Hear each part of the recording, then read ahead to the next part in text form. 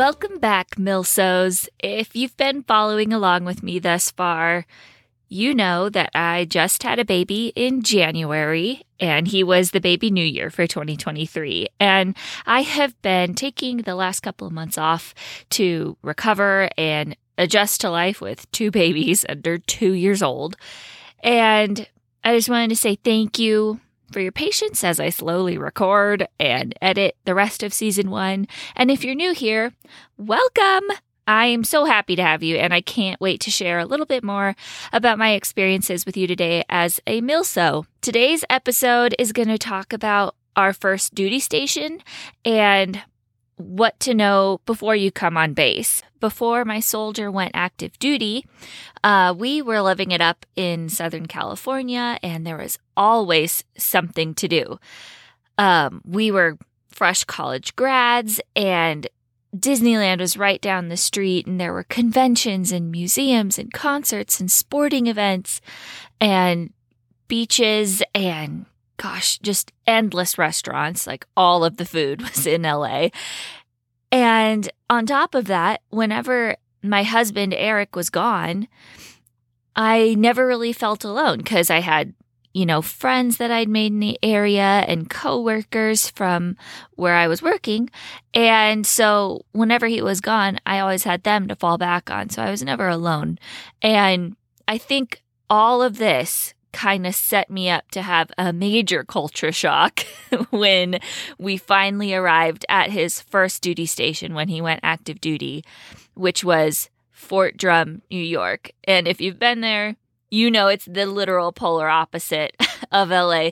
Literally, if you look at a map, too, Southern California to Northern New York, I went from basically the border of Mexico up to the border of Canada. And so weather-wise, it was shocking. It was absolutely cold and snowy most of the year. Not to mention that there were very few things to do when we were there. And that was also really weird coming from LA. And whatever there was to do, if it was outside, the weather forecast usually made most of those events sound very unfun because it was so cold. And I just wasn't used to that. So all this to say that my experience at Drum with the nothing to do and the having basically no human connection whenever Eric was gone made it really hard for me. And then on top of it, my mom had gotten sick with cancer, and she was on the other side of the country in Oregon. And so that made it even more another layer of difficulty. So I was lucky that I was able to fly home to visit her for long periods of time. But filling the time that I was at home, that felt really strange to me because I was, again, so used to having my planner packed with things to do. So I tried getting a job, but that felt, it felt a little meaningless after being in California and really pursuing my dream career there. So this led to me feeling deflated and isolated. Have you had this experience in your Milso journey? If you have, or if you're about to head off to your first duty station, here are 3 things that I found helpful when transitioning to my new life in the military. Number 1, practice gratitude. Number 2, tap into your moxie, and I'll explain what I mean by that in just a second. And number 3, get informed. I just realized I should have named this whole podcast Lindsay's List for Milsos or something, because I make lists all the time. I love lists. This is how my brain works. So here we go. Number 1, practice gratitude. I know this sounds kind of boring, but study after study has found that people who regularly practice gratitude experience more positive emotions. They feel more alive. They sleep better, which was news to me. That seemed strange, but it's true. They experience and express more compassion and kindness, and they have an even stronger immune system, which, again, did not know that, but it's good when you're in the cold weather all the time to have a little bit extra protection. So after living in LA, one of the things that I was always thankful for when I was in New York was there was never any traffic in northern New York. And if you've been in Southern California, you know what I'm talking about. They have 8 lanes wide of freeway, and it is so hard sometimes to be in that kind of traffic. And so being in northern New York, where everything's just a little slower pace and there's hardly any cars on the road, that was a really nice and welcome change for me. So you can look forward to that if you're about to head to Fort Drum. Nobody's on the road. It's very nice. Number 2, tap into your moxie. I'm going to take a quick detour here from my tips to talk about something that I know a lot of Milsos struggle with too. After we got to our first duty station, I didn't really feel like myself anymore. I was no longer pursuing the career that I had worked my whole life to get an education for, and I didn't really know anybody in the area. So with no idea what to do next, I spent a lot of time feeling lost and just sorry for myself. I was also, quote unquote, just a girlfriend at this stage in my life, and I knew that the military community didn't really fully recognize me as an extension of my soldier, which basically just compounded all of my insecurities. I didn't recognize myself anymore, and I felt like I didn't belong.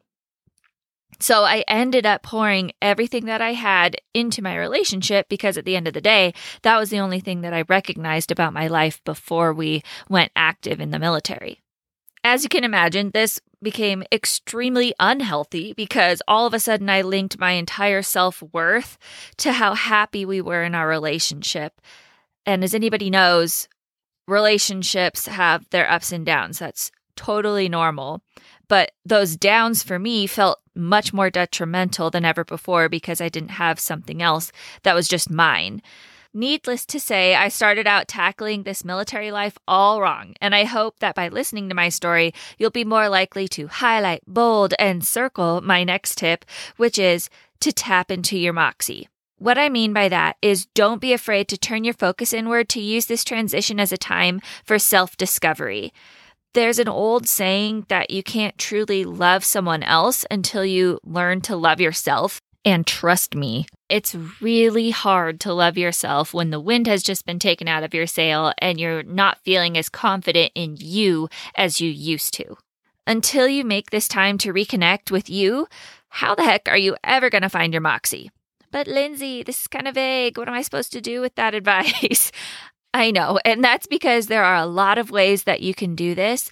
What really helped me was coming to terms with the fact that I didn't really know what to do with myself, which is as simple as literally taking a minute of your time to stop being in denial. That's not a problem. And admit to yourself that you would like something to change. So after you have that little conversation with yourself, you can open yourself up to the new life that you have ahead of you and how you want to tackle it. I highly, highly, highly, highly recommend starting with a book called The Desire Map. The book is actually kind of more of a workbook than a reading book, which is part of the reason why I love it so much. It helped me stress less about my to-do lists and my accomplishments that I was making and focus more on what I wanted to feel at that stage in my life. So that mindset shift was just a game changer for me and helped me understand myself way more deeply than I ever did before. When you're done with that workbook, there's another one that you may have already heard of called The 5 Love Languages. And there is a military edition, but the original works too. And this book is a workbook for couples to do together to help identify how you express and experience love in your relationship. The sooner that you can understand this, the better you can understand each other and show up better for each other. There's something about the tangibility of a workbook that I just personally loved, and being able to really understand myself better helped me feel more confident in myself and really draw on that inner strength, aka moxie again. So if you're feeling a little uprooted and lost right now like I did, I recommend these 2 books as a way to start feeling like you have your feet back under you again.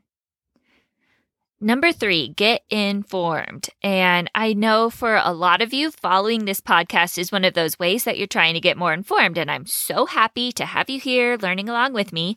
But there are tons of ways that you can learn more information about the military.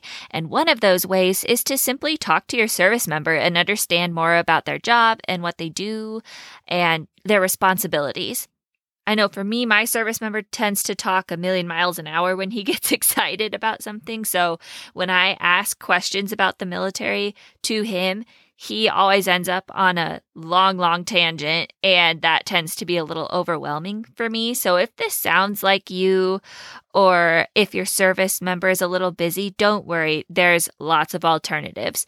One of the best ones is called Military OneSource, which is a website with all the resources and all the pages. And because of that, it's kind of hard to know where to start. It's a good and bad thing to have a one-stop shop because if there is an answer to your question, it's probably somewhere on their website, but it's bad because it's kind of hard to navigate, even for me. If you're feeling independent and you want to find answers on your own, I recommend hitting up OneSource. But if you're like me and would rather talk to somebody live and in person so you can unload all of your questions onto them, I highly recommend attending an orientation. It's the perfect place to do that. These orientations will happen on base. So if you're a spouse already, you'll be able to attend this on your own. But if you're not, you'll need to have your service member tag along most likely. I know for the Army, these orientations are usually once a month at the Soldier Family Readiness Center, or the SFRC. And here at Huachuca, they have a coordinator who runs the whole event. Shout out to Denise. You're amazing. And she brings everyone in the area to come to one place at this meeting room and answer all of your questions in one day. For me, these people included the New Parent Support Program, the Army Wellness Center, the Education Center, the USO, all the way through to the local hospital. And for me, that was really cool because when we first got here, I was pregnant with my first baby. So being able to talk to them too at that meeting was really cool because they were not on base. They were just part of the area. So I highly recommend going to these orientations if you can, because it's a great place to start getting to know your area and getting to know your base. Not to mention, you'll probably get a bunch of goodies when you leave. I got a little bag full of pamphlets and maps and information and coupons from local businesses and everything I needed for knowing what's going on base. So again, if you're looking for a place to start when you first get to an Army or a military installation, go to an orientation. It is a packed day, so I also recommend bringing along a pen or pencil with you to jot down some notes of people's names and who to call and any kind of notes that you want to take during the meeting. But it really helped me to feel oriented on my new base and like I was more on top of things. So now you've heard how to personally thrive at your first duty station, but how many of you have never actually been on a military base before? I know I hadn't before I met my soldier, so I remember before I even got to the base being a little nervous, even though I had nothing to be worried about because I was a U.S. citizen. I had no criminal record or anything that could possibly prevent me from getting on base. I think the biggest reason, besides the fact that there were armed guards standing at the entry, was because I simply didn't know what to expect. So in an effort to demystify a typical military base for those of you who have never been, here are my top 5 things that you should know before you go to a military base for the first time. Again, sorry for the list. It's just the way my brain works. Number 1, don't rely on GPS. Locate the base's visitor center before you embark on your travel to the base, because most of them have multiple gates and visitors are only usually allowed to go through certain ones for the first time. Once you get inside, some of the bases are more well mapped out than others on GPS. So again, try to plan out your route if you know where you want to go before you leave.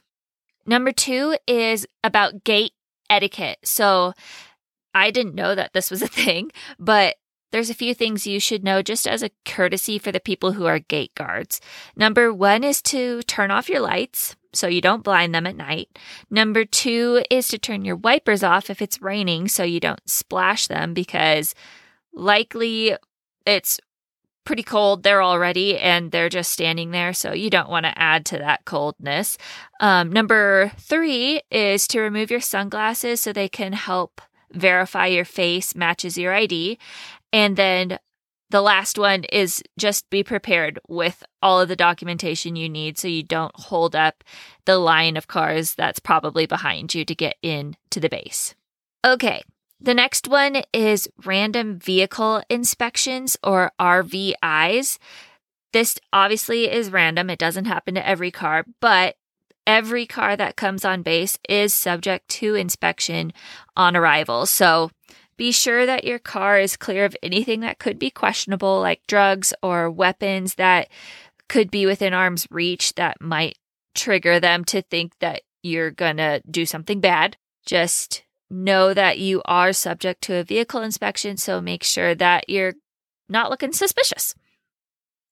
Number 4 is entry requirements. So most military bases, like I said, have multiple gates and each one has armed guards. So to enter a military base, you have to show either a dependent ID card if you're a military spouse, or have a military sponsor, aka your service member. And if your base is participating in the Trusted Traveler program, then you may not have to even go to the visitor center because your service member will be able to show their ID. And if you're the passenger in the car with them, they are basically claiming you as their responsibility.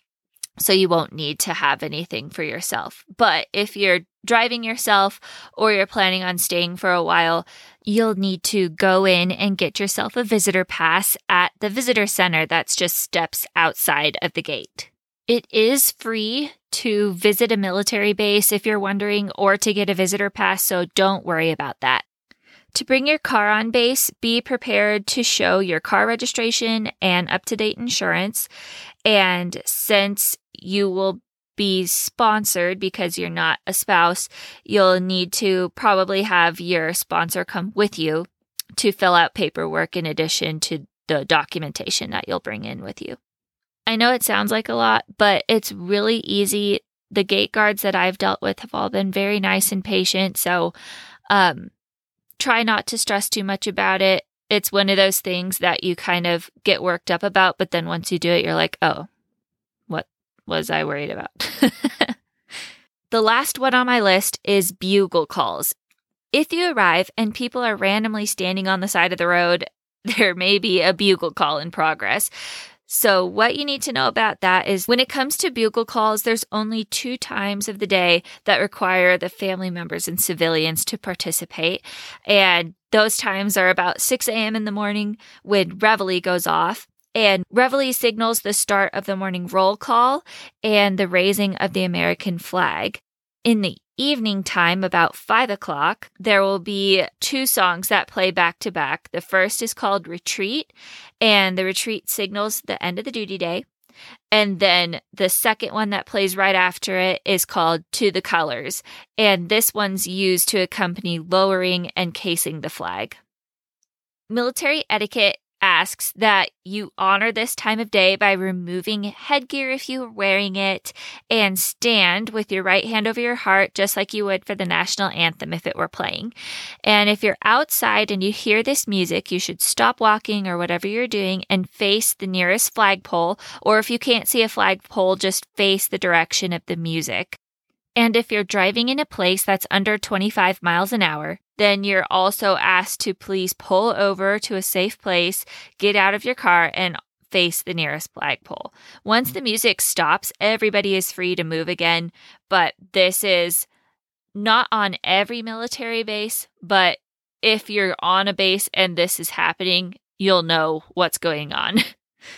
Side note, if you live on base or you're at the commissary inside and you don't hear the bugle call, you don't need to do any of these things. Well, Milsos, if you've made it through that whole list without tuning out or falling asleep, that was my high five for you. As always, I so appreciate you choosing to spend time with me today to learn together, and I hope that you tune in next week to listen to Taylor Griffith talk about her journey as a Milso and how she has found that she is so much stronger than she realized. Thanks for listening to the Brave New Milso podcast. I am genuinely grateful for you, and am hoping you could do me a quick favor. Would you be willing to follow or subscribe to this podcast? Or if you're feeling like spreading a little extra magic today, maybe leave me a rating or a review. All of these things help podcasters out so much. I cannot wait to learn more with you in the next episode. Thanks again for listening to the Brave New Milso podcast.